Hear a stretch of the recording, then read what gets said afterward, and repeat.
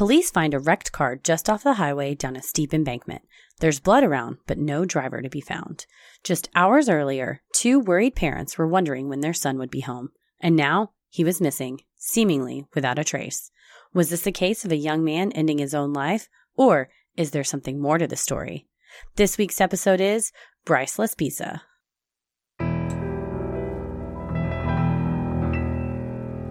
A bump in the night, your heart fills with dread. Probably a murderer who wants you dead. It could be a ghost, a demon, or worse. Perhaps you're the victim of a witch's curse. It's hopeless, you're doomed. You'd call a priest if you could. You'd rather just listen to Sinisterhood.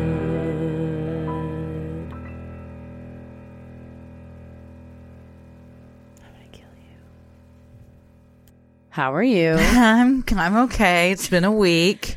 Wow. You know, it's been a tough week for everybody. Let's just address it. And for all of our international listeners, we're in Texas. We're about a couple hours away, 6 hours away. Would you say from El Paso? From El Paso, about 6. Where there's I'm sure you can't keep up with how many mass shootings there are. Just in the past week, I believe there's been 3. Yes, 2 on the same day. Yeah, I believe that's correct. I have no comment. It's just, yeah. He was, and the shooter was from Allen, which is not too far from Dallas. So, a suburb north of Dallas. Yeah. A friend of ours lost 2 loved ones in the El Paso in the shooting, left behind several children. So, our hearts go out to just everybody. Everybody. Yeah. Something has to be done. Thoughts and prayers do not work. Hey, everybody, vote for people that will do something and enact change when the election comes up this year. We're not going to get too much more political than that. There you go. Local, state, national, just everything matters. Yes, everything matters. And especially people's lives matter. I think so. So, help them out. Yeah. Help your fellow person out. You and I both had this conversation that, I don't know if it was on the air. We talk a lot. Well, we talk a lot when we get right before we start recording. Much less then we hit the record. But that we both, everywhere we go, look for exits. Mm-hmm. We do. Which wouldn't it be super dope if we didn't have to do that anymore? I think so. It would also be super dope if I didn't wake up at 3 a.m. every night in a panic and then just have racing thoughts and anxiety for hours over my daughter growing up in a world like this. That would be so nice for you to get to sleep throughout the night. Yeah, where there aren't Kevlar backpacks are a thing now. That's a thing now. They are a thing. It's back to school, and that is a thing on shelves at REI and other sports equipment stores. Because they're necessary. Describe what my face looks like.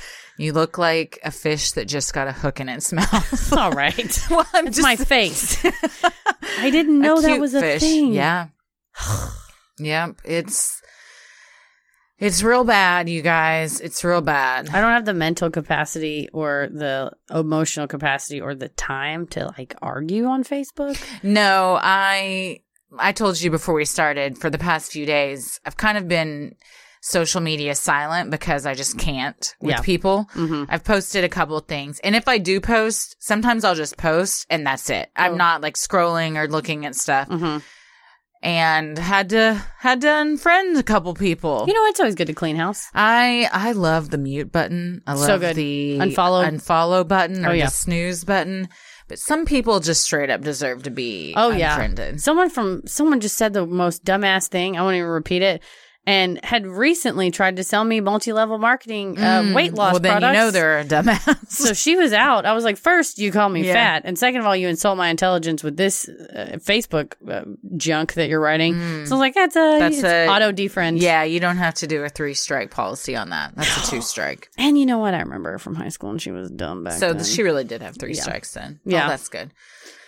Wow. Well, we'll try to be funny.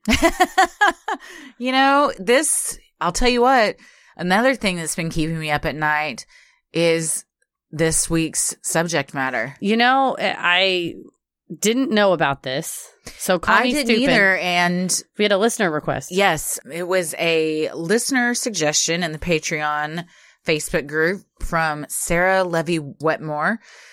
She suggested this. I said, I'm not familiar with that. And then she said, get ready to go down a rabbit hole. She was not wrong. And a rabbit hole I did fall down.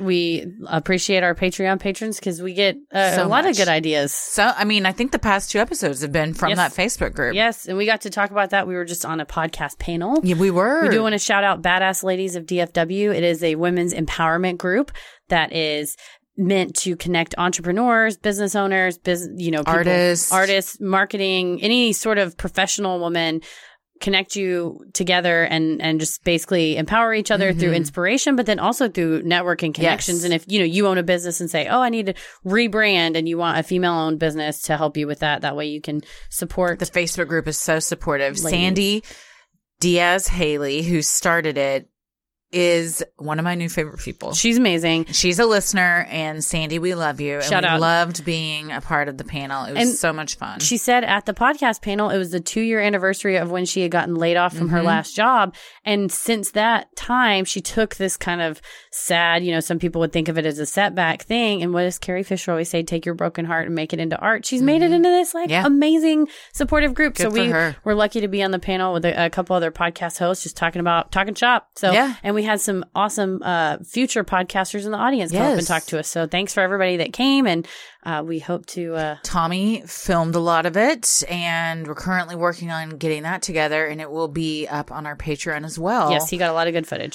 So if you're interested in starting a podcast or just like behind the scenes stuff, I think you'll find it very interesting. Yes, he got a lot of good footage. So yeah. Well, cool. This, like you said, this topic... that Sarah recommended. Neither one of us knew about it. And did not.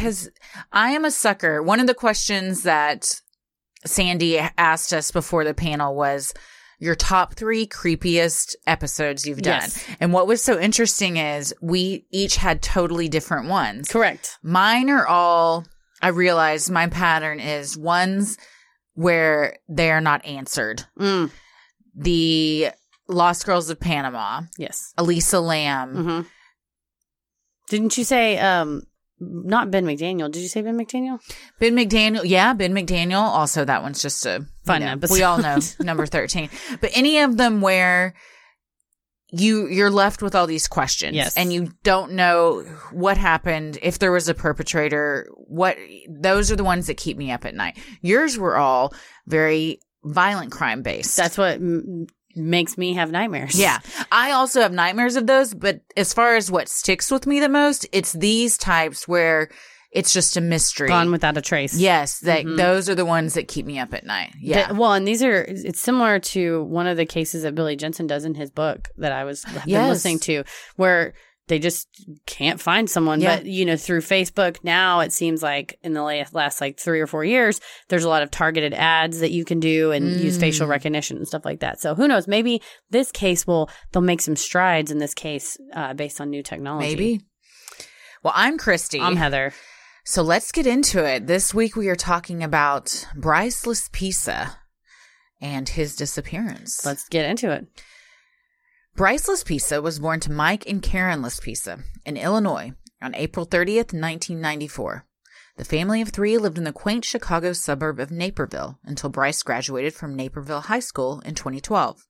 After that, the Laspisa family relocated to Laguna Niguel, California, and Bryce began classes at Sierra College in Rocklin, California. We all lived in Chicago. I went to Naperville. Guess what restaurant I drove all the way to Naperville to go to? That Italian one you love so much? Arby's. Cece's. In Chicago. I like how Arby's, I honestly felt in my heart it was going to be Arby's. You did say it. Your eyes got big. You were very hopeful. No, I don't know why. I just wanted trash. This was before I knew I couldn't have gluten. And at the time, in Chicago, of course, has the most amazing pizza. I'm a Giordano's. You said, fuck it. I'm going to Cece's. Chicago, who is probably arguably the U.S. city best known for pizza. Yes. And you said, where's the Cece's? Yes. And how long will it take me to get there? I had to get my pizza ole, which is the taco pizza. Yeah, I know. God, Cece's. Cece's is good if you just want trash pizza that for $5 or whatever it is. Do you want a lot of okay pizza or a medium amount of good pizza? And they're like, a medium amount of good pizza. He's like, well, that's not what I got. So it's like, sorry. I mean, we used to go there after football games on Friday nights. In high school? Oh, the good old Mesquite CC's. Nice. My parents used to go, this is the most successful CC's franchise in America. Oh, is it? How did they know? I think they talked to the owner. They were there all the time. Oh, so they kept him in business. Oh, probably. And they had like a senior special. As if CC's isn't cheap enough, the elderly get an even larger discount. 50 cents, all the pizza you can eat. It's just free. Just as they much just give pizza. it to you. Yes. Please, we have so much of it. What's the place in Dallas now that's kind of a fancy? It's called DeLuca's. Yeah. Which this is such a trash thing. I was with all my fancy coworkers, including like a very fancy partner. This guy knows like every type of fancy wine. He's like met celebrities. He's genius at what he does, but then also is just a very classy dude. Like sitting there, he's like, I'll have another slice of pizza. Let's have some wine. And I go, this is like a fancy CC's. That's exactly what I said. Where you don't have to actually stand up. They bring it to you. I was like, it's even better. My entire table, I was there recently for 2 friends' birthday parties. They're a married couple. And at my table, we were like, this is just a CC's, but fancy. And for a gluten-free person like myself, they let you choose 2 of their pizza flavors, and then they just make you a whole pizza. That's awesome. I kept telling Tommy to do that because my one complaint was they did not have a lot of vegetarian options. Oh, okay. And it would be like 5 pizzas would come around before they would bring margarita or something. The cheese back. And I was like, Heather got them to bring her a pizza. Tell them you just want your own cheese pizza. And then they brought me my own dessert pizza. At CC's, they would call it a pizzert. There were so many dessert pizzas. See, I can pick one. So my pizzert, I'm going to say it, which sounds like you exerted yourself while pissing. It sounds like a different word for a queef. Yeah. Well, me and my brother-in-law can't stop laughing about Pizookie at BJ's Brewhouse, which is a pizza cookie. Oh, I've had it. It's delicious. They make a gluten-free one, but Pizookie sounds like number 3. It's where you piss and do at the same time. It's a number 3. You're not going 1 or 2. You're going 3. Yeah. But at DeLuca, they brought me a whole pizza, and it was a Nutella pizza. That was Tommy's favorite. Oh, it's so good. We took it a step further, though, and said they should have Xbox with like leather sofas. Because, at CC's, you had like the Pac-Man. Oh, that's true. Table game. Like the arcade. Yeah, they should really up it. But then Tommy was like, because I said CC's has been around since the early 80s. Since I was a baby child. Yeah. How is it just now this is a thing? A fancy CC's is a thing. How did we not think of this? And Tommy said somebody at that CC's meeting, they had 2 directions to go. And they chose the CC's direction. You know what? Maybe it's owned by CC's. We don't know. Maybe it's like, because you know that Motel 6. They should call it Shishi. It's very bougie. Heyo. Shishi. But Motel 6 is owned by Sofitel. So they have like fancy hotels and you know what? Your premium motels, but it's on, it's barbell system. So maybe there's a CC's in DeLuca. Man, we talked about pizza for what feels like upwards of an hour. Thank you for sticking with us. Yes. Oh, but pizza is real good. Sorry, man, that trip to Naperville, I'm still thinking about that CC's. God dang. Well, Bryce was a gifted artist with an innate sense of creativity. He excelled in classes like industrial and graphic design. He was a good student and had a circle of friends. He stood at 5 feet 11 inches tall and had a shock of red hair that complemented his green eyes. Yeah, he was, by all accounts, a friendly, popular kid. Yeah. Very red hair. He is. You could spot him in a crowd. Shockingly red. Yeah. We had a guy in high school that was like this. It was tall, redheaded, big green eyes. Good combo. Red hair, green eyes. Pretty combo. See him coming. It's like Jolene. I've been listening to a lot of Dolly Parton. Oh, nice. Sorry. Everything's a Dolly Parton reference. His mother claimed Bryce could talk to her and his dad about anything and was, quote, an open book. He was described by friends as funny and charming and landed himself a girlfriend during his first year at Sierra named Kimberly Sly, whom he adored. All things are going well. So far. Freshman year, get a girlfriend, have some friends. Bryce began his sophomore year of college in August of 2013 and was excited to be back at school after spending the summer at home with his parents. By all accounts, it was to be a normal year. However, just 2 weeks after he returned to college life, Bryce's mom, Karen, received a startling call from his roommate, Sean, regarding her son's behavior. Did you have college roommates? Yeah, several. Oh, really? Did you live in dorms or did you live in apartments? When I went to Texas Tech, I lived in a dorm with a friend from high school. Okay. That is the quickest way to hate each other. Yep. And then when I was at UNT, I had 2 roommates in an apartment, and then I moved into a house with 2 other friends. So similar. I had different... several roommates over several different years. I mean, and they see you day in and day out, and if you start acting a little strange, then they may call your parents. Mine probably would have been if I'd started acting normal. They would have been like, something is very wrong. Mine would be like, Heather is actually in her room. I was just like never home. I wasn't either. Yeah. I especially like if I had a boyfriend or something, I was rarely home.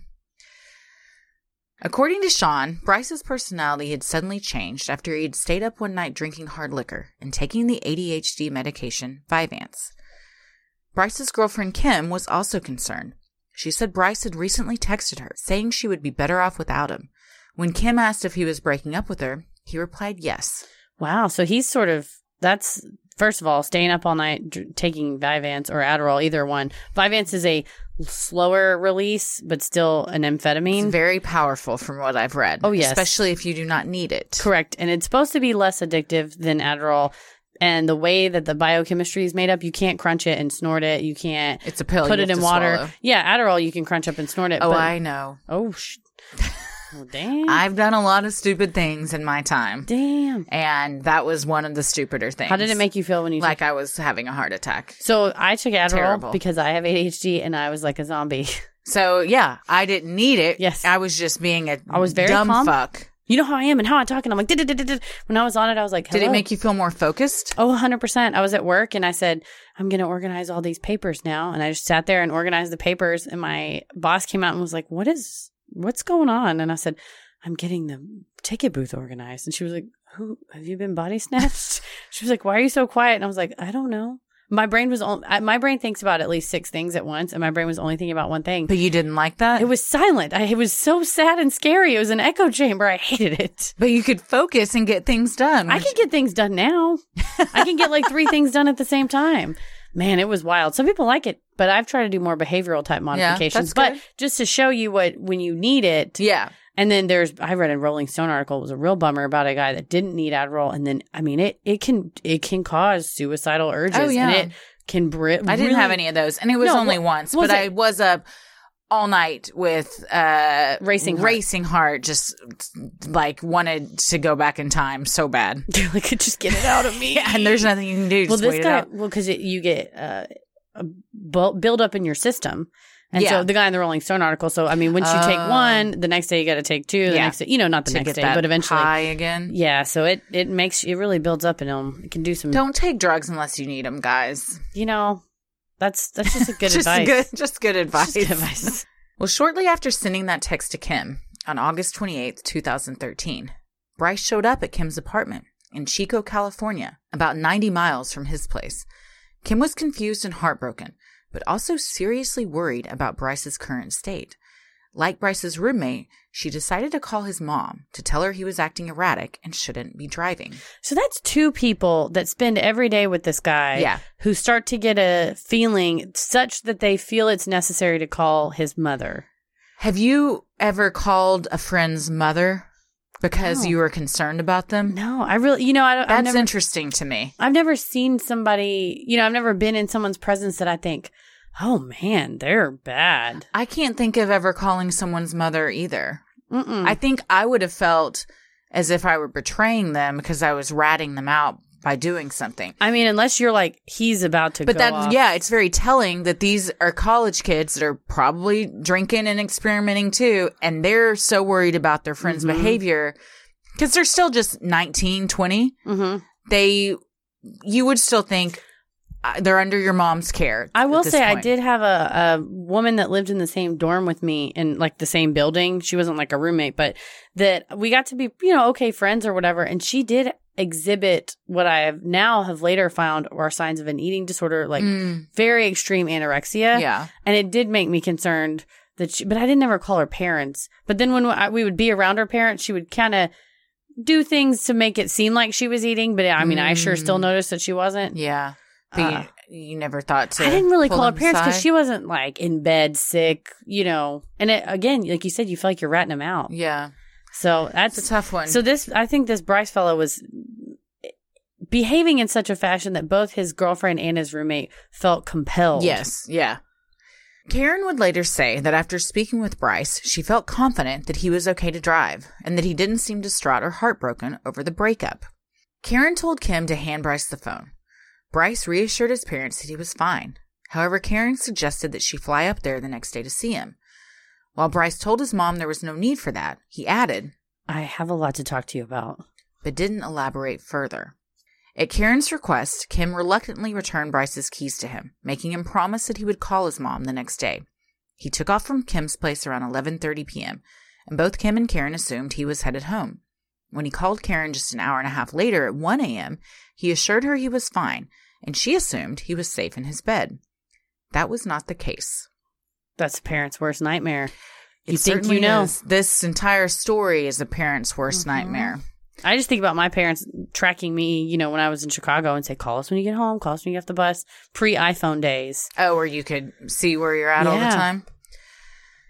According to cell phone pings on towers throughout California, Bryce had traveled south, past Kim's house, and away from his place near Sierra College. The following morning at 11 a.m., Karen received yet another alarming call, this time from her car insurance company, who informed her that Bryce was in need of roadside assistance. Your stomach drops. Yes. What's gone wrong? Although it's better than the cops calling you, I guess. I would say, yeah. Yeah, roadside assistance. Yeah, maybe he's got a flat tire, a little fender bender or something. Panicked, Karen called Bryce's roommate to check in on him and was told Bryce had never made it back home after talking with Karen the night before. So yes, your nightmare is now increasing. You think he's safe in his bed? Karen and Mike began searching for clues to locate Bryce's whereabouts. When they looked at their credit card statement, they noticed a $20 charge in the town of Buttonwillow, just a few hours from their house in Laguna Niguel. Now hopeful, Karen and Mike assumed Bryce was on his way home. Unable to reach Bryce on his cell phone, Mike called the business associated with the charge, Castro Tire and Truck. The owner, Christian, confirmed that he delivered 3 gallons of gas to a young man who was stranded on the side of the road at 9 a.m. that morning. Because it was now 11 a.m. and Bryce should have made it home by now, his parents, who just moments earlier were hopeful Bryce was on his way to them, now feared something may have happened to their son. Well, this, it's a roller coaster ride of emotions. Yeah, right now. You get the call. Oh my God. Well, he was okay. I gave him gas. But where is he at now? And why didn't he call us and say I ran out of gas? That's something, I would have a lot of questions that I would want answered now. Yeah, and as a college student, I call my parents if you let a fart, you call your parent, right. Call and say, oh, I think my favorite is I called and said, I think I have a staph infection on my thigh. I think I need to go to the doctor. And my mom said, text a picture to your cousin, Amy, who's a nurse. And I texted her a picture and she just wrote back, that was a bruised dummy. But stuff like that where it's like, oh my God, like anything, I was like, oh my God, I have to call my parents. Yeah, I still call my mom about stuff. Yes, same. Yeah. But he seemed to just be rolling through the mountains, calling nobody. Hearing the concern in their voice, the shop owner offered to go back to the spot where he had helped Bryce to see if he was still there. To Christian's astonishment, Bryce was still sitting in his car, 3 hours after initially receiving help. He told Bryce how worried his parents were and called them so they could speak to their son. That's above and beyond for a tire shop owner. He's probably a parent. And you just hear that concern and desperation in another parent's voice. And they're like, we're so far. Can you just do anything? Can you please go? And I would do the same thing. Good for him. Good for this man. If you live in Buttonwillow, please go see Castro give Tire. Castro Tire and Truck some business. Bryce spoke to his mother on the phone. And after being asked what he was doing, he simply told her, nothing. Confused yet relieved, Karen told Bryce to fill up the tank and head home to Laguna Niguel. Bryce then got gas at a local gas station and presumably headed towards his parents' house. Bryce was now expected to arrive home at 3 p.m. When he didn't show up, his parents began frantically calling his cell phone, but he wasn't picking up. It had now been 6 hours since anyone had heard from Bryce. Karen and Mike decided to call the Orange County Sheriff's Department and officially file a missing persons report. You'd have to. You can't. He's expected home at a certain time. You don't see him. Here's where I'm going to start interjecting. We got a lot of hot takes. I have been legitimately angered by this case for the simple fact that go get in your fucking car and drive to your son. There was no indication in mine or your research, correct me if I'm wrong, that they were unable to leave the house, Oh, no. that they only had one car, that they both had to work, that they had a physical... Even all some of those sort are just excuses. physical Your son, disability. something is going on with your son. You're bedridden. I've seen them both in interviews. They're perfectly healthy adults. Something. They just It's not like they weren't said, getting in their car and going to We find have him. babies at home. We can't let... Again, all of that is just an excuse. If I found out my kid had been sitting Weird. for 3 hours on the side of the road after receiving help from roadside assistance, after having gotten 2 calls from his friends saying he was behaving Weird. erratically, he was taking these drugs he shouldn't be taking, get in your fucking car and go find him. One of you stays at home in case he keeps trying to call or True. he shows up. Split, The divide, other and one conquer. gets out in their car and drives to this place. He's been there for 3 hours. The chances are he's still going to be there when you get there. Or are you'll probably pass pretty him. high. Yeah, or you pass him on the highway. Yeah. Just sitting there? Honestly, I don't understand.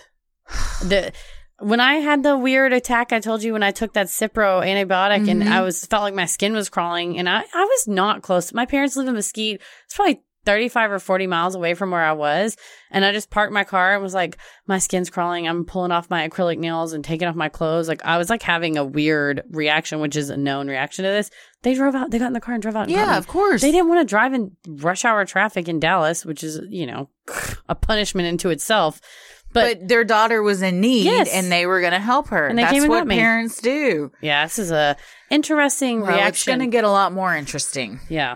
The police obtained an emergency ping order from AT&T that showed Bryce's cell phone was pinging off towers only 8 miles away from the gas station where he filled up his tank.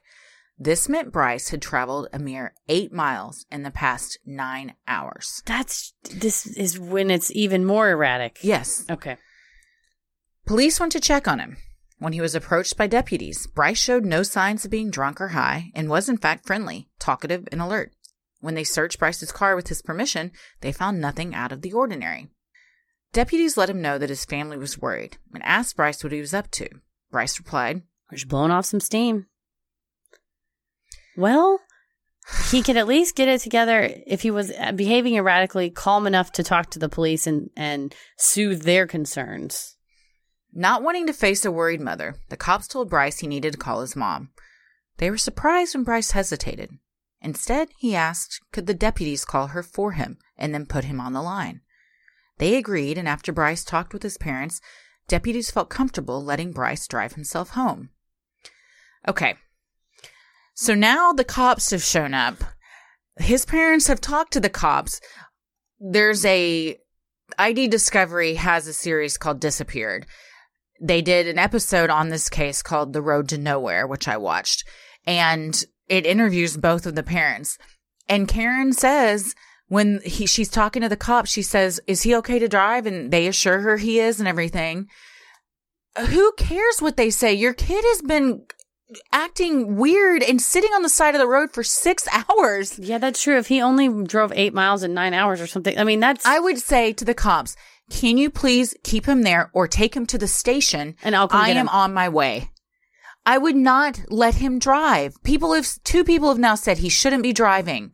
There's no explanation for his behavior. He can't tell you what he's doing. Something isn't right. Yeah, and granted, they couldn't know that this would end how it ended. But still, maybe some intervention would have prevented it. Something along the way. Because they, like you said, it's not that he was just trucking along and had a flat tire and now he's stuck. He only moved like 8 miles in 9 hours. That's bizarre. And he didn't say, "Hey, mom and dad, I pulled over at a rest stop so I could sketch the mountains because it was so beautiful and I just needed to sit here." They're like, "What are you up to, buddy?" "Nothing." Yeah. It's like, in another report, someone said he told her, "I'm going to hang out with friends later." So whatever it is, his behavior is not normal. Yeah. I would think, unless perhaps this is normal for the parents and they are just not being forthcoming. Well, and it's not like they're on the other side of the country of like, oh man, we're still in Illinois and he's in California. It's really hard for us to get out there. No excuses. Yeah. Hours went by and Bryce had still not arrived at his parents' house. Karen and Mike were frantic and called the only nearby person they could think of, Christian from Castro Tire and Truck. You know what? Mechanic of the Year. Graciously, he agreed to check on Bryce at his last known location. Much to everyone's surprise, Bryce was still there. Come on. At this point, he had been in Buttonwillow for 13 hours. And his parents still had not got in their car and fucking driven to him. It's so strange. We called the only person we could think of that was in the area. Either one of you could have been both of you could have been in the area several times by now. They're like 2 hours from him. It would be if somebody was sitting in Austin. I'm having to put it not even Waco, a little bit past Waco. Yeah. You're in Frisco and they're in Waco. Yeah. Wow. That doesn't mean anything to anybody that doesn't live in Dallas, but it helps my brain. Well, it's 2 hours away, and if I got a call that... Picture in your mind someone that you love is only 2 hours from you. You would move mountains, which isn't even necessary. All you gotta do is get in your car and drive. And for some reason... I'm missing something. They weren't. And in all of the things I saw...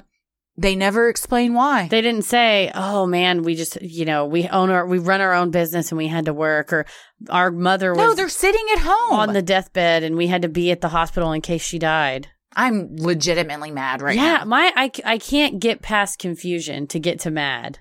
Well, I'm just there. like, how?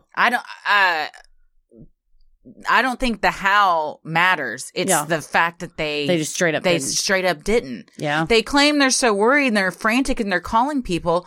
If you're that worried, do everything you can. Like you said, one can go and the other one The police have been there. Yeah. The police have been there at this point. True. Like, who do you call when something's wrong? You call Christian from Castro Tire and apparently Truck. You do. You call Christian from Castro anything. Tire and Truck. Anything you need done, call this man. If there's something strange in the neighborhood, who are you going to call? Christian from Castro Tire and Truck. Well, he went the extra step of letting Bryce follow him onto the highway so Bryce would not become lost. He's an angel. When they made it to the highway about a half hour later, Bryce was seemingly on his way home to his parents' house in Laguna Niguel. His GPS stated that he should arrive home at 3:25 a.m. So the last time Karen spoke to her son was 11 p.m. the night before. Yes. It is now a couple hours before 3:30 in the morning. And she's just sitting at home. It's so strange. I know I keep harping on this, but so does the internet. Yeah. Google anything about this. And everyone's like, what's wrong with you? Everyone's up in arms. They're like, that's the one thing I can't explain is why they wouldn't have gotten their car and Nobody done just something. Went there. Yeah. Bryce had talked to his parents and reassured them he was on his way home. His parents called him frequently and prompted him for his location by asking for any recognizable landmarks nearby. But Bryce was vague and evasive, saying he was unable to see any signs. At 2:09 a.m., Bryce called his mom to tell her he was too sleepy to continue driving and would be pulling over to sleep for the night. At this point, he had been awake for between 30 to 36 hours. Yes, I've been awake for 46 hours, 2 times in a row. So dumb. I'm sorry. All right, rude. Dallas Comedy House does a thing called Sleep Deprived where 7 strangers just who know each other from comedy. 7 non-strangers. 7 friends to 10, depends on how many people get chosen. But we stay up from 8 a.m. Friday morning, and then we do a show at 10 p.m. Saturday night. Mm-hmm. So you stay up between... it's almost 48 hours, right? No, it's almost 38 hours or something. 42 hours, something like that. You just threw out a lot of numbers. I don't know. Well, we're banned from driving while we do it because it's not safe. Because I think it's something like after being awake for 24 hours, it's the equivalent of having like 3 beers. It's more dangerous to drive sleep deprived than drunk. And he's up for 30 hours, so well beyond. In a car. In the mountains where you don't know where he's at and it's dark out. So as a sleep deprived person, I can attest. You just get disoriented and you start just being like, I don't know, man, whatever. Well, when Bryce called his mom to tell her he was pulling over, Karen in a later interview told Bryce that this was a good idea. This would be the last time Karen would ever speak to her son. Okay, again, she's going to tell her kid, sleep in your car? It's a good idea to pull over. You would go get him. If he's pulling over to sleep in his car and all of this is going on, you don't just let him sleep in his car in a strange area. You go get him. It's so stupid. God, these fucking idiots. God, Jesus. As a parent, I just can't wrap my head around this. I think I can only think of it from the perspective of a kid. Not that I'm still a kid, but if my mom would come get me. Or she would send my brother-in-law to come get me or my sister, Right. It wouldn't just be like, oh, just take your time and sleep on the side of the road. You'll be fine. I think the fact that they didn't go get him is very telling. Interesting. The next morning around 8 a.m., Karen and Mike's worst fears came true. They answered a knock at their door and found themselves face to face with a California Highway Patrol officer. He asked the pair if they were the owners of a tan 2003 Toyota Highlander. They confirmed that they were and had given it to their son to drive. The officer told the Laspisas that earlier that morning, around 5:30 a.m., just 3 hours after talking with their son, Bryce's car was found near Castaic Lake, seemingly abandoned, just off an access road that led to the state recreation area. Off that road was a 25-foot embankment, where Bryce's car had been found at the bottom, crashed and on its side. So now you are completely beside yourself. Well, I'm sure you're like, oh, God, this is what I would imagine there's a lot of guilt that you're feeling. Yes. That's exactly what you worried would happen has now happened. Although Bryce's belongings, including his laptop, phone, and wallet, were located in or near the car, Bryce was nowhere to be found. His unzipped duffel bag was found just outside the car, leading police to believe he had taken something with him. His blood was inside the car, but not enough to indicate any serious or life-threatening injury. Even more bizarre, the back window of the SUV had been shattered, and evidence indicated it was broken from the inside out. This is interesting to me, that he not only survived, but was obviously physically able enough to kick out or punch out a back window. That cannot be easy. Of an SUV. I've never done it, but I imagine it's very difficult. Yeah. I mean, you see on internet videos. Unless it was already maybe shattered a bit from the impact. It cracked or something. Yes, that's true. That may make it easier. But still, that is after... I saw on the show I watched, it shows where this happened. And there's a big cell tower, a dirt service road that leads up to it. And then looking out over that is this gorgeous lake. But because of the way it looks like it's just a drop straight into the lake. But really, it's a 25-foot drop down a grassy hill straight down to another dirt road below it. And then another... That's where he fell down.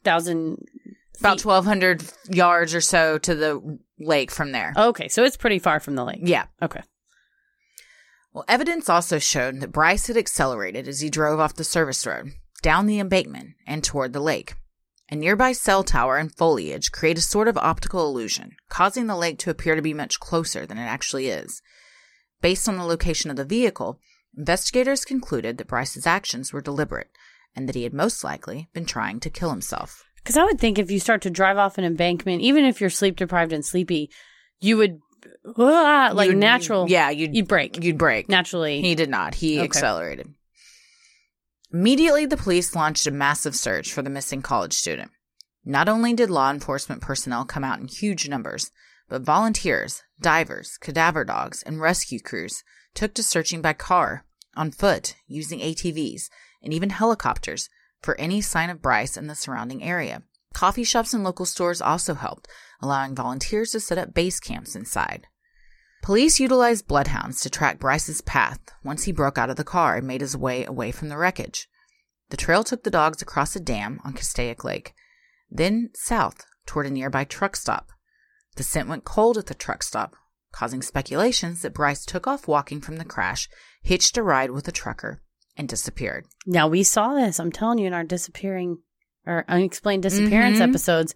Where, with the skier? Yes, multiple people would have head injuries and just wander off and get into a car with somebody. You suffer amnesia or concussion, you're confused, disoriented, maybe you don't know who you are. And if he just took off walking and saw light in the distance and just walked to the light, you know. Right. After 48 hours of searching, there was still no sign of Bryce. Officers also searched for any witnesses who may have seen someone matching his description, but came up empty-handed. However, investigators did make a possibly telling discovery. At 2:15 a.m., just 6 minutes after Bryce last spoke with his mother, a camera on Lake Hughes Road, a long and winding road near Castaic Lake, captured Bryce's car going up the road. The same camera then captured Bryce up the road again at 4:29 a.m. Because Lake Hughes Road is so long, it takes a while to make it back to the main road, making it very odd for Bryce to be going back up a second time. I can't explain this. I think he was circling looking for a dive-off point. Yeah, or getting the courage to do it. Wow. On the investigation Discovery series, Disappeared, Road to Nowhere, Karen Laspisa said of her son driving on Lake Hughes Road. That's not normal behavior. None of this is normal behavior. I think so. This isn't normal behavior. Now you're going to say this all is that not stuff normal from behavior? Before with the girlfriend, with the roommate, with the this kid was, I think, crying for help. I would say so, yes. And unfortunately, his calls were not being answered. Over the next few weeks, law enforcement and Karen and Mike received numerous tips of the whereabouts of Bryce, but nothing led them to finding their son. Mike and Karen contacted the media and spread awareness with missing persons flyers, hoping Bryce was still in the area where he was last seen or that someone had witnessed something that could help bring him home. They got a billboard near the lake asking for any information. They tried anything they could do to help find their missing son. Well, the billboard might be helpful because that's kind of the last place he would seen. And if there was a trucker that maybe picked him up, then hopefully they would see that. Those missing person billboards always really affect me when I'm driving on the highway. Same. Or the ones where it's a mugshot and it says murder. Yeah. Wanted for murder. Or this person has been murdered. That's, yeah. The one where those 4 girls were murdered on the highway and they didn't have any clues and they erected one. In interviews, they maintained Bryce sounded normal and talkative on their last call with him. They also suspected foul play or some other issue, as Bryce had been in an unfamiliar area near Castaic Lake and was not one to hitchhike or even enjoy outdoor activities. I mean, same. If I go missing in the forest, it's because someone forced me there. I'm not out for a fun hike. Well, yeah. I think anyone, if you're in the forest under these conditions, was not there because they wanted to be. Yeah. A few weeks later, on September 4th, 2013, his parents feared the worst when a jogger reported a brush fire near where the car had crashed. 3 miles from the location of Bryce's accident, a body was found burning in the woods. DNA tests were conducted, and much to their relief, it was not their son, but a victim of a Los Angeles area homicide. You know that your stomach just sinks. You're like, this is it. Police searched for Bryce for 3 weeks, at which point search efforts were called off. Although the investigation was ongoing, officers had no new leads. Eventually, after months of no updates, the Laspisas got tired of waiting and decided to take matters into their own hands. With no new information from the police, Mike and Karen hired private investigator Denise Savastano, who offered to take the case for free. She found that Bryce had actually plugged his parents' address into the GPS in his car. Savastano theorized that much like other cases of reported missing persons, Bryce had unintentionally crashed, suffered a head injury, then wandered, confused, to the truck stop. She also suggested Bryce may have suffered a psychotic break from his misuse of ADHD medication. I would think that one private detective, maybe I'm wrong, may not be able to find as much as an entire police force at the initial time of the search. I get it, though, that that's somebody that you want to call when the search gets called off. Yeah, I would agree, but I think if you're not getting any answers, I would also want to take matters into my own hands to feel like I was doing something. The next natural step. Right. Wanting to be sure that Bryce had not died by suicide in the lake, the Laspisas and Savastano hired a sonar specialist to search a part of the lake police did not cover, called Government Cove, that has parts as deep as 300 feet. Using sound waves on the lake bottom to detect any human remains, the search spanned 2 days, 12 hours each day, but nothing of consequence was found. They're Nessieing it up, hitting it with the sonar. Didn't find Nessie, didn't find him either. This is a big lake, too, with a lot of, feeder lakes around it as well. And Government Cove. Well, you know you're not going to find anything there. You know what? Covered up. It's all covered up. So why would a seemingly happy young man's personality and mental state suddenly change so drastically? When investigators interviewed Bryce's friends and classmates, a disturbing picture began to emerge. The once driven student had begun behaving strangely at the start of his sophomore year a few weeks earlier. He was mixing the ADHD medicines he was taking with hard liquor, and lots of it. They said he was drinking 2 bottles of Jack Daniels a weekend. That's a lot. That makes me sick to think about. Mm-hmm. Your stomach's just going to be sloshing and full. ADHD medications are strong and can be addictive, especially when taken by someone who does not suffer from ADHD. According to some studies, the powerful ADHD drug Adderall can induce psychosis, and there is even one report of a college student at Vanderbilt in Nashville dying after misusing the drug. However, Mike and Kieran continued to insist that Bryce had been fine and showed no signs of an addiction. The problem when your student or your child is off at college is you can't see him every day. So if he comes home for 3 days here and there or a weekend and is behaving normally. Right. Or even lives an entire summer with you, you hide it. Yeah, you can just hide it. Yeah. Go stay with a friend. Teenagers are real good at hiding stuff. Yes. Addicts are even better at hiding stuff. Yes. Especially if it's you desperately want to do it and you know the price for being caught will mean that you don't get to do it anymore. Sure. Easily they're going to hide it. Even more disturbing, Bryce had begun giving away his valuable possessions to friends, including his Xbox and a pair of diamond stud earrings given to him by his mother. This is often a common warning sign that a person is considering taking their own life. That's true. If he starts to give away things like, well, I won't need this anymore. Could mean he was considering taking his own life or just leaving his life. Leaving it all behind. So what are the theories behind what may have happened? Did Bryce take his own life that night? Some believe this is the case, as evidenced by his behavior in the preceding weeks. Additionally, investigators point to tire tracks in the car's position that showed Bryce accelerated toward the lake volitionally. However, this theory falls apart when one considers that Bryce's body was never found, and he clearly walked away from the accident. Is it possible that he walked into the nearby lake and succeeded in taking his own life? His parents don't think so, as they refuse to accept that Bryce was suicidal, and searches of the lake produced no signs of a body. What do you think? Do you think it was suicide, or do you want to wait till the end? I'm going to wait to the end. Okay, we'll wait. But I also think this isn't a good theory because the dogs tracked him to the truck stop. So they know he didn't jump in the lake. Yeah, at the very least, he made it to the truck stop. Bryce's family, as well as private investigator Denise Savastano, believe, like some of the cases we covered in our Unexplained Disappearances episode, that Bryce suffered a head injury in the crash, which led to amnesia.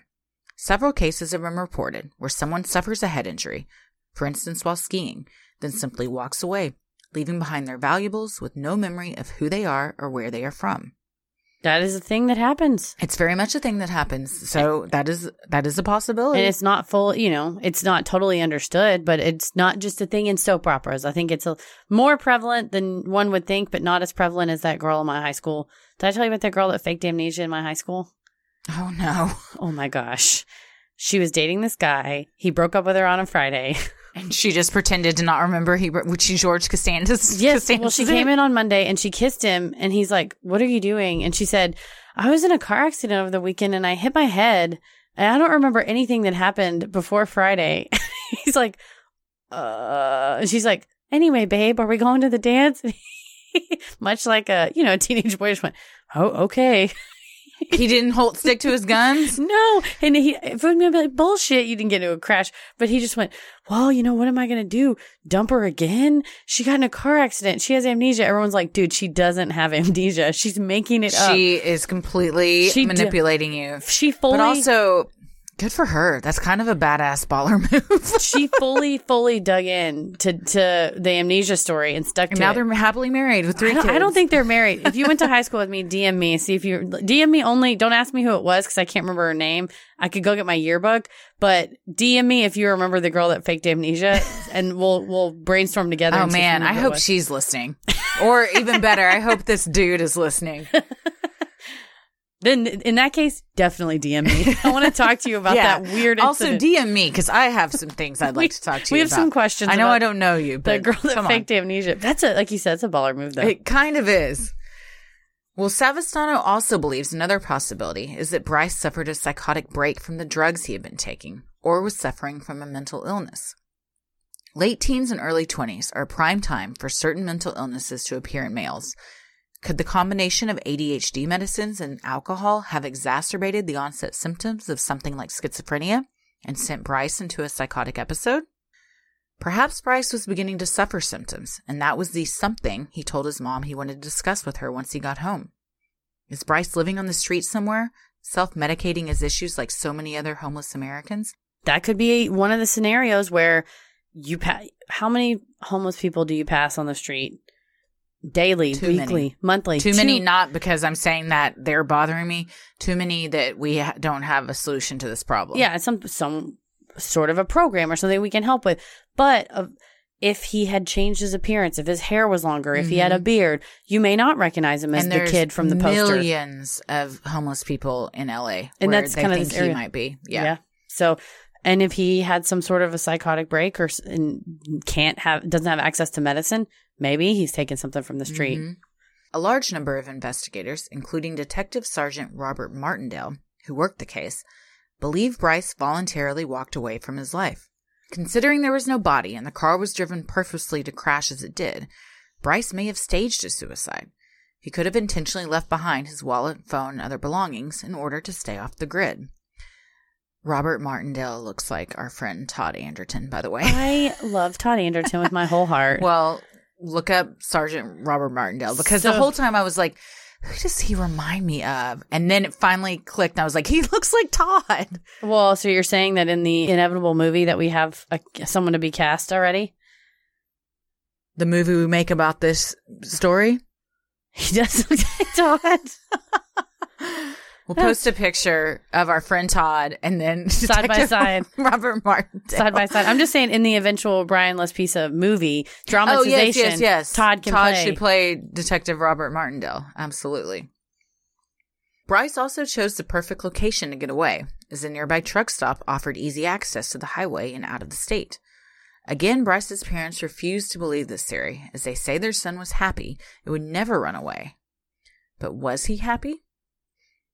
Several users on our Unresolved Mysteries claim to know Bryce and the Laspisas and paint a much different picture than the one Karen has to the media. This is the juicy Reddit intel. Dude, I went on Reddit. Down such a rabbit hole. Same. I spent so many hours on Reddit. Also, my new favorite thing is the Am I the Asshole? I love that page. Last night, Tommy was trying to sleep, and I just kept laughing out loud reading that. That was one day Paris was sitting next to me on the couch, and I was reading our relationship advice, and he was working on something, and just every few minutes I would go, girl, you need to leave him, or be like, boy, dump him, y'all need to be together. And Paris was like, why are you yelling at your phone? It's just like, all these people need to break up. I felt like Liz Lemon, that's a deal breaker. Yeah. That, and also on Am I an Asshole? 98% of the time, yes, you are. Sometimes they're Most of the ones I was reading, they were not.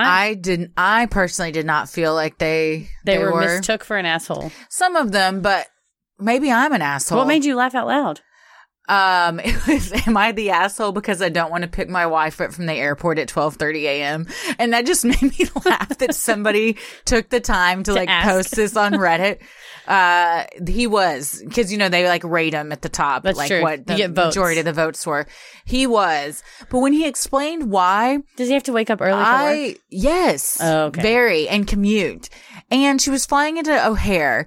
Girl, just get a fucking Uber. No, take the blue line. It runs all the time. It runs straight to the city. I think they lived in the suburbs. Ooh, gross. That sucks. That's your own fault. I don't know. But my thing was everyone sucks here, which was another way you can vote. Because he didn't want to go get his wife. She should have picked a better flight. She could have just taken an Uber. He ended up going to get her, and then he updated it saying she'd had a really terrible flight and didn't expect him to be there. And then when she saw him, she burst into tears. So it was worth it in the end. Sometimes you're not being an asshole, but sometimes when you do the opposite of your natural instinct, you're going above and beyond. And that's when like in this case, people don't expect it. It's an unexpected pleasantry. And maybe the world needs a couple more of those. Yeah. My favorite was, this guy had been out of town for several weeks, and when he came back, his neighbor had thrown all of his cigarette butts in his garden, and he knew it was his neighbor because he's the only one that smokes. So the neighbor was flicking butts into this? Yeah. Okay. And so he said, am I the asshole so he went to his neighbor's house with, I think he said it was 52 cigarette butts. He had to dig out by hand because they were all mixed in with the mulch. Went to his neighbor's house with them all. Said, I believe these are yours. The neighbor was like, fuck you, slammed the door in his face, wouldn't apologize or anything. So then the guy, one by one, kept mailing them back to him. I was like, that's badass. That's really good. He was up to 27 when finally the neighbor's wife, not even the neighbor, the wife, came over to apologize to this guy's wife. Not to the guy? No, and it wasn't man to man, it was wife to wife. Well, they're reasonable, rational people. The wife, exactly. But the wife didn't know her husband had been doing that, and she was pissed off that he had been so petty to mail these cigarettes back. No, that's awesome. I would have given Tommy a standing ovation. Yeah, that's such a good. Most people were like, "No, you're not the asshole. That dude's the asshole for sure." No, I thought you were saying like dumped him in the mailbox, but mailing them is one person better. Was like, put him in a balloon, blow up the balloon, let it fly over his backyard, and then pop it. It's like, that's also shoot it with a BB good. gun and let it rain down. Sometimes Reddit can be great. Yeah, sometimes. Well, according to the people on this thread that knew Bryce in high school, he was known to be a, quote, druggie. It would frequently take booze to school, where he would proceed to get drunk for days at a time. There are even rumors that he had been on probation for drug use the summer before leaving for college. Some even speculate that he had been in Buttonwillow that day waiting on his dealer that never showed. So this was a very interesting theory because I am not an addict, nor have I ever been one. It did not occur to me, but so many people on this thread that are former addicts were like, that is the very first thing I thought of, why he was waiting in this town just on the side of the road. Oh, because I would never thought that. I thought he was kind of going through something or staring off into the distance. They said, they're like, I've waited in parking lots for my dealer for hours. Wow. Because they're like, just, you don't even want to blink because if you miss them, you know your chance is gone. Well, then wouldn't there be phone records? That was the argument. Texts, phone calls? Well, some said, why weren't there texts? Some said maybe he had a burner phone. And that's what he took out of the unzipped duffel bag. Could have been. Problem solved. Could have been. I don't know. I think he would have had the burner phone up with him, though, not in the duffel bag. That's true. I've never met a drug dealer, so I don't know if they're punctual. I'm revealing a lot about myself in this episode. They're like, fuck it. I mean, I think they're like anybody. Some are, some aren't. It's true. Some people are punctual. But, you know, Mike Birbiglia, some are on-time people and some are late people. And it applies to drug dealers. But a lot of drug dealers, I would say most, are also drug users. True. So a lot of drug users are not reliable. And, you know, you can't count them a lot of the time. So if somebody you're relying to bring you drugs is also on drugs, you might see where this is going. Can't get good help these days. So I don't know. I don't. And people were like, the dealer may have even shown up and got spooked because the tire guy was involved. Yeah. The police were involved. Well, and one of the times that the police are talking to him, if the dealer drives by, he's going to keep driving. Yeah. So, excuse me, that's one officers, theory. pardon me, I'm trying to make a sale. I hadn't really thought of that, but multiple people were like, first thing I thought of as a former user. Oh, he's probably just waiting for a drug dealer. Interesting. But also people were like, why would it be in this small town of 1,200? I don't know. Unless maybe his dealer was someone from back home and he was meeting them halfway. That makes more sense. While Karen has always maintained she and her husband had a wonderful and open relationship with their son, some that know them say it was quite the opposite. Reddit user, the Anonymous Hooligan, claims to know Karen and calls her, quote, an unrepentant psycho. And that she would say or do anything to avoid causing embarrassment to herself. She goes on to say that the Laspisa house was not a happy home, but one filled with emotional and verbal abuse. So that may be a reason why he wouldn't want to come back. And again, this is all Reddit stuff. Sometimes it's a credible source, but we're not going on record saying this is fact. No. But it is speculation and could very well be true and answer some questions why his parents weren't getting in the car and going to find him. Because if he was a drug addict and they were maybe used to this type of behavior. It's embarrassing or. Yeah, they don't want to cause attention to it, but also they're kind of like, well, he's done this before. Yeah, maybe it wasn't the first time type of thing. But yeah, on Reddit, it could be a first-hand source and it could be just people making stuff up. Sure, absolutely. Did someone possibly run Bryce off the road? Was he picked up by a devious trucker? Investigators found no nearby tracks, so it indicated another vehicle had been nearby. As for who picked Bryce up at the truck stop, it could be anybody's guess. No one can say what happened to Bryce after he walked away from the accident and to that truck stop on the other side of the dam. Some believe Bryce died at the scene or shortly thereafter. As there are no signs that Bryce was killed in the accident and a search of the lake and surrounding area turned up no sign of a body, this theory may be the weakest. Bryce could have left town with a trucker and met an unfortunate fate somewhere else, but police simply do not have any evidence to support this. You think about where Ted Bundy, he would be off driving and it didn't have to be a trucker that stopped at the truck stop. It could have been anyone that he wandered in the car with, and something unfortunate happened, and he's off, unfortunately his remains may be out off of a highway somewhere. Yeah. And you just would never find it. Different state where you wouldn't even make that connection. Yeah. Well, Karen and Mike Laspisa continue to search for their son and follow up on leads. The Find Bryce Laspisa Facebook page has nearly 30,000 members, many of whom provide possible sightings, tips on his potential whereabouts, and pictures of homeless men they think may be Bryce. A psychic even left a comment with directions for where she believed he could be found. Bryce's fingerprints, social security number, passport, and driver's license information are all in the nationwide missing persons systems. It's been nearly 6 years since Bryce went missing, and there has never been a hit. In addition, he has never made an attempt to sign into any type of account, and as far as detectives know, the passwords have never changed. If Bryce is still alive, he has managed to stay completely off the grid. Man, you imagine that, get rid of Facebook? I would love it. I would love if social media, I talk about this all the time. If it just poofed? If it would be, I think, the best thing that could happen. Wow. Maybe not the best thing, but it would be like kids that are growing up now don't remember life without it. We didn't have all that when I was in high school. The other day, it was a happier time. I was going to say, I had a day without an iPhone the other day. My phone just, for no reason, just broke. It just didn't work anymore. And I had to take it to the Apple store on a fucking Saturday. I had to go to the mall. And it was the worst. Parking was awful. People just rub up against you. I don't understand why the Apple store is constantly crowded. It is. What are you looking at in there? It looks like a bazaar It's ridiculous. An open market. No phone is that exciting. Just buy it on the internet. It doesn't make any sense. And I tried to do online tech support, and they said, "We're so sorry. We have to send you to the stores or anything we could do." I said, "Come to my home. Please don't make me go there."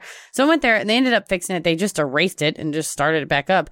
But in the interim time, as I left my house, normally I have my GPS on my phone. Mm-hmm. I usually have messages will be popping in as I'm trying to drive. I'll have Spotify going. I listen to terrestrial radio, listen to some cool oldies, like old kind of rock from the 70s, just jamming while I was driving. 98.7? I was listening to 92.5 KZPS. Oh, nice, yeah. Listen to a little bit of Doors, some Pink Floyd. I was listening to some Fleetwood Mac and the Eagle. It was nice. Just driving, I had to just remember. That's what I listened to on my Spotify. I had to remind myself how to get to the mall. It was just that would have been challenging for me. It was. It took me a really long time, and I couldn't pay with my app at Starbucks, so I didn't get my points. But then at the mall, I didn't know which side of the mall the Apple store was on, and I thought, I should have looked before I left, but now that you have a phone, you really get spoiled that you can just do it in the parking lot or whatever. Man, it was odd a day and eventually I got it turned back on. But you just forget I forget how stupid I've made myself with this device. Yeah. That I just have notes in there. I rely on a lot of passwords or, pre-saved. You can do it with your passcode or whatever, your Face ID. But I've really made myself quite stupid. The other day, my friend Ray said, I know this is going to be a stupid question, but I'm going to ask it anyways. But what did people do before GPS and smartphones? MapQuest. And then before that, Maps Go. You would print out directions at home off MapQuest and then take the directions with you. Mm-hmm. And he said, even before cell phones and stuff. Mm-hmm. And he said, well, what did you do if you got lost? I was like, you pulled over.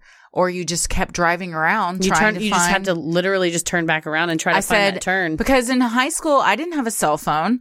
I obviously didn't have GPS. I had a Nokia, where you to text, you had to go A, B, C. Yeah. And there was no GPS. Right. You could call and stuff, but...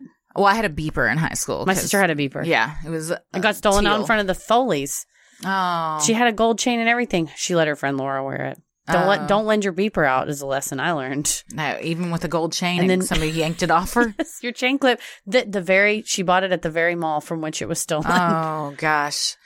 I would drive around crying a lot because I lost. Yeah, and it scares me when I get lost and I don't have a good sense of direction. So I was like, the best thing that's happened to me with phones is GPS. I do love rerouting where it's the worst thing is social media. And I feel that way about a lot of people. High school was so difficult. I cannot imagine having the added layer of Instagram and Facebook and all the other things that I don't even TikTok. Kill me. Like all of these things. Like I hate that Ella's going to have to deal with it. Yes, we had to deal with. So I had Zanga and LiveJournal in high school, which people would bully, bully people on there. And that was only and AOL Instant Messenger. And also that's where the kid told me, I said, will you be my boyfriend? He said, yes. And I said, really? And he said, when you lose 100 pounds and get cool. Oh. I haven't told that story on here. I don't think so. He did the old bait and switch because I said, will you be my boyfriend? And he said yes, which is so great. Was this somebody you knew? Yeah. Yeah. He was. This is why social media is the devil. Yeah. So I was 15. I was 16 when that happened. But that was all computer based. So I could get up and walk away. I had Instant Messenger. But it's like you now, as a kid, you have this phone. And if someone's cyberbullying you or whatever, you just get a constant barrage. And there's like 18 different apps on which they may torment you. And then you get to see all your friends leaving you out of stuff. And trashing you Tag on social her media. And me, but don't tag so-and-so. There's so many horrible ways kids get bullied on kids there. use notebook paper and pencil to bully me, and I can't. And that was just you tear up the paper or whatever. But I can't imagine now, man, the internet and then phones. Kids send pictures they should not be sending. PSA, that is trafficking in child pornography. Even if the recipient's also a child, don't do that. You will be a sex offender. And it's out there forever, and they show it to all their friends. Yes, forward it around. Well, that being said, you said, what if Facebook just disappeared and went poof? Greatest thing that could happen to you wouldn't be bad to society. Well, Detective Martindale is convinced Bryce is alive, but doesn't want to be found. I know in my heart he's out there somewhere. I just don't know where. Martindale also believes that answering one question would be the key to finding Bryce. What did he want to talk to his mother about? There has been so much speculation about this. Was he suffering from mental health problems and wanted to seek help from his family? Had he relapsed into drug use, as some say he was prone to do? Was he planning on coming out to his parents, which may also explain his sudden breakup with Kim? Did he plan on dropping out of school and moving away? Whatever the subject matter, Martindale believes this is what caused him to walk away from his life. Okay, I want to hear your theory. So what do we think? Okay. I believe... At first, I believe that he was planning on killing himself. And he was circling the lake probably to gain courage.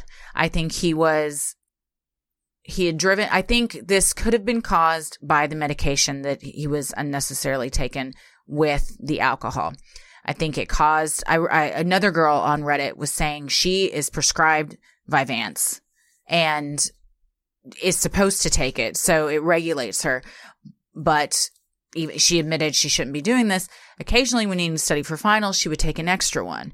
And she said she would have occasionally what she would call episodes where she would go blind and hallucinate and kind of be aware of what she was doing, but couldn't really stop it. And then later, she would just be traumatized at the type of behavior that she had because she could remember what had happened. So, and she's gone to doctors about it. They can't really explain what's going on, but it's alarming and stuff. And, another reason to follow all the medication the way you're supposed to be taking it. So this drug, when taken incorrectly, can have really bad side effects. If he's drinking a lot and taking this, and then we see this erratic behavior start with the roommate and then the girlfriend. I think he starts driving home. Maybe he doesn't even know what he's doing. Or maybe he wants to just get away and get home. Then he runs out of gas. Mm-hmm. And I think he also was planning to maybe kill himself.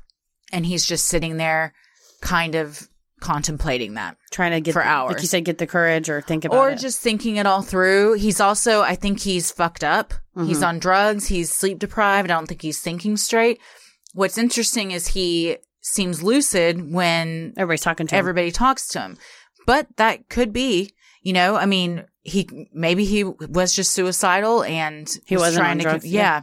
I think he was on drugs, but maybe they had worn off enough. I think he was driving around the lake to get the courage up to do it. He did it. It didn't go the way he planned. So then he walked to the truck stop and hitched a ride out of there. And now he's alive somewhere? That's what I'm not sure of. Do you think that he like got out of the car thinking, oh man, I tried to kill myself. My name's Bryce and I'm a college student and I'm going to walk to the truck stop? Or he got out of the car like, well, I'm going to take off walking in that direction. I don't know who I am or where I'm going. You mean, do I think he suffered a head injury that led to amnesia? Or do you think he consciously decided to walk to the truck stop? I think he consciously decided. But part of me wonders, well, no, because the dogs tracked him to the truck stop. Mm-hmm. I was going to say, part of me wonders if maybe he had tried to like go to the lake to finish the deed. Because it's interesting, if he was trying to kill himself, why he wouldn't have just gone and done it. Mm-hmm. Maybe he had some sort of clarity. I don't know. Mm-hmm. What I don't know is if he's still alive today. Mm-hmm. At first, I thought he was. But the more I think about it, 9 years of nothing popping up in his system, you got to be real off the grid. And if he is living among the homeless population or something, I guess that's possible. Yeah, that's true. Or he's living off like on some commune somewhere. A lot of people claim to have had sightings in the Oregon area. Mm-hmm. And then a lot of people claim to have sightings in the LA area, but none of them have panned out to be him. He has a huge tattoo on one of his arms that's, pretty obvious. So there's, even in that Facebook group, people have posted pictures and like asked the homeless man, can you lift up your sleeve so I can see if you have this tattoo? And they oblige. Yeah. So his parents are always like, no, that's not him. Wow. So yeah, but I do think if he is alive, I think police have found him mm-hmm. and are voluntarily respecting his wishes of not revealing his location. Well, okay. Which is why they say, I believe the case is closed and it's voluntarily missing is how it's listed. Wow. So I think he could be alive and they have found him and they are he's an adult. He doesn't have to go back home. True. What do you think? Well, until I was slightly disagreeing with you until that very last bit, because I completely agree. I think he did try to drive off the embankment purposefully. Like he did do it purposely. I think when he landed, that at first I thought he landed and probably had a head injury and just wandered to the truck stop. Mm. But the last bit that you just said about the voluntarily missing, if those things were true, that he did not have the best relationship with his parents. Mm-hmm. He felt pressured to be in college, so he was trying to take these medicines to do better in school. Then he's thinking, there's no way out. I have no way out. Oh my God, like I have to kill myself because there's no way out of this situation. Drives off the embankment, crashes, and has the realization like, oh shit, I didn't want to die. I just don't want to go back to college or home. Goes and tries to find a place to hitch. And then, like you said, some police in Oregon or somebody found him and he said, just don't want to go home. Mm-hmm. I'm not missing. And please don't expend any more resources on me.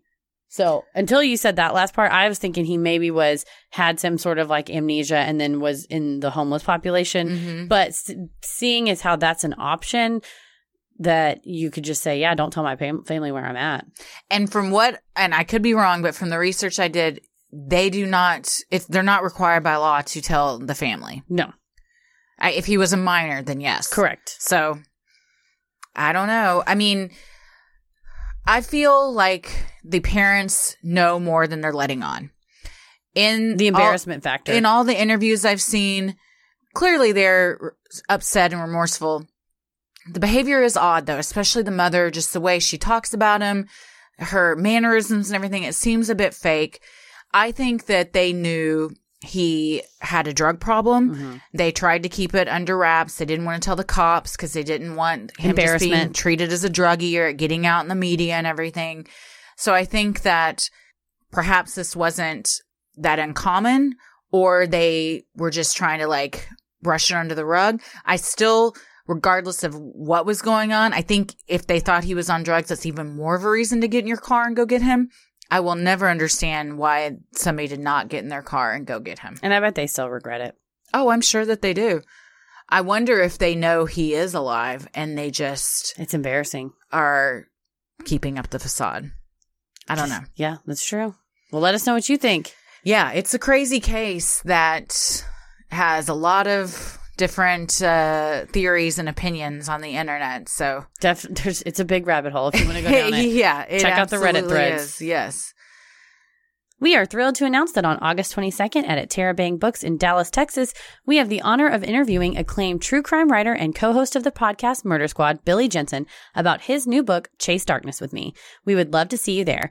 Information can be found at sinisterhood.com/links.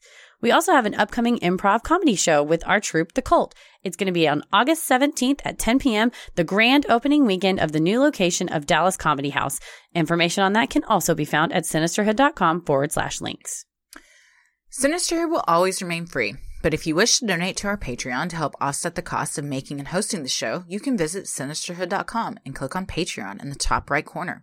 You'll get some sweet perks like Patreon-exclusive content, a Sinisterhood sticker, membership to our exclusive Patreon Facebook group, a special shout-out on the show, and a monthly bonus minisode.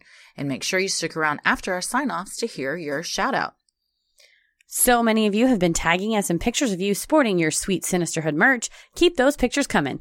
If you want to get some cool Sinisterhood swag for yourself, like t-shirts, mugs, totes, and even clothes for your kiddos, visit sinisterhood.com and click shop in the top right corner. The best thing you can do to help us grow is like, review, and subscribe on iTunes or wherever you listen to your podcast, and tell a friend who you think would like us to check us out.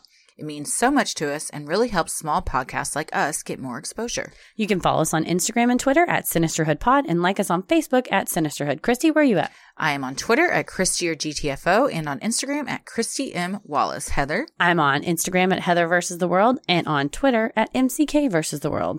As always, the devil rules the airwaves. Keep it creepy. Hey, everybody. Thank you so much for supporting the show on Patreon. Here are your Patreon shoutouts. Jenny A. Heather Judd. What's up, Heather? Ashley Eubanks. Emily LaCure. Megan Anson. Lindsay Wilson. Mackenzie. Thank you so much. We really appreciate the support. We could not do this without you. Thank you so much. Keep it creepy. Mwahahaha.